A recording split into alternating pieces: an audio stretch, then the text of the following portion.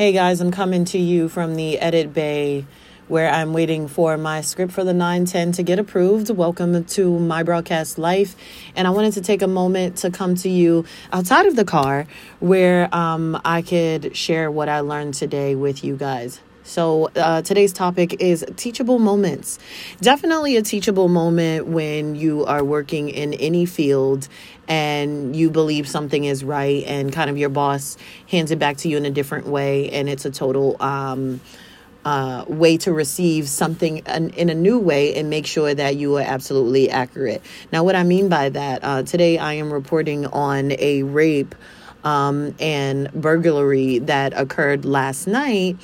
And I got great sound, and I was writing a script, and I chose some sound bites that were from a neighbor who was kind of describing the incident. And I thought it was great sound. You know, he talked about the person was naked and this happened and that happened. And I thought, wow, this is very descriptive. This is great sound to use. And my boss pushed it back and said, yes, it was descriptive, but that sound didn't go along with facts. Sometimes when people are giving sound or giving a description of something, they're giving you gossip. They're giving you what they think happened and not what actually happened. And you, as the reporter, are supposed to only pull out the parts that are facts. That was a wonderful teachable moment because I thought him describing that, people were found naked and tied up and things like that was great sound, never thinking, did this man see this for himself? Can he say with his own eyes that this factually happened, or he just heard about people being tied up? If he didn't actually see it for himself, this is not great sound and not usable sound. Another moment was me mentioning when the gentleman was found, what he looked like. That was more facts that I ended up using, the description of what the guy actually said he saw. He said it was a big, tall man and he was covered in tattoos. He said the woman's eye was gashing with blood. She wasn't even moving when I saw her. Those were more factual sound bites to use. So it definitely made for better news and more factual and accurate news. And the reason for that is because you don't want to use speculation information and then it comes back on you. And I totally understood where that was coming from. Some other things that I kind of learned about was mentioning time frames. If I say today the package is not usable at a different time, if they want to play it in AM news, so I have to take out things like today, but I can describe Saturday night. I can describe midnight. Those give the time of day of the incident and what day it occurred on without saying today, tomorrow, yesterday, in case the package is played at different times for different shows and or if other stations pick it up, it can be much more framed of when it actually happened and not much more framed of when I put it together. So definitely love that. I described,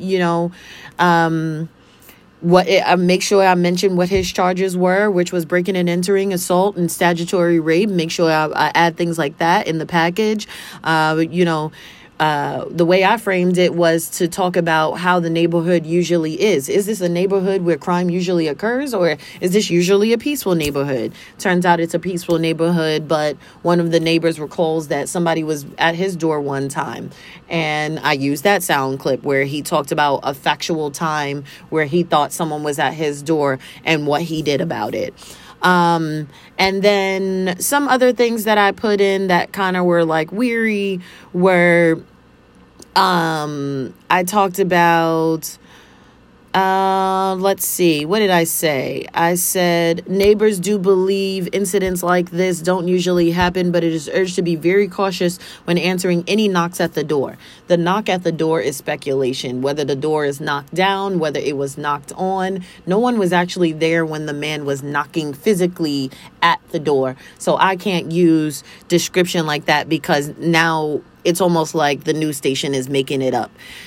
again, all very interesting, teachable moments. I never thought about it like that. I never thought about how my choice of words could end up being misleading if I use the wrong ones. I can't say, she was a knock at the door that she'll never forget if I don't know that it was a physical knock. Unless the police confirm that he was banging on the door or knocking on the door, I cannot illustrate it as that, even though neighbors said he was banging on the door and knocking on the door. They weren't there at the time of the incident. They were only there after the police showed up. So great, teachable moments. Always open to a job or an instance where mental stimulation is always there, and I'm always kind of learning, and I'm learning how to better use my words and better articulate myself, especially for the news and when I am facilitating information.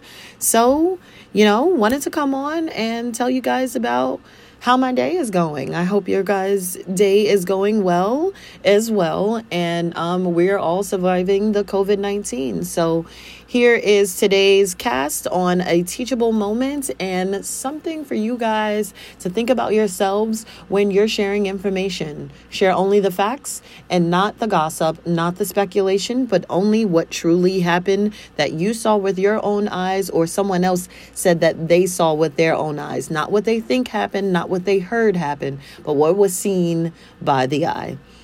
Again, this is your girl Deirdre, and this has been My Broadcast Life.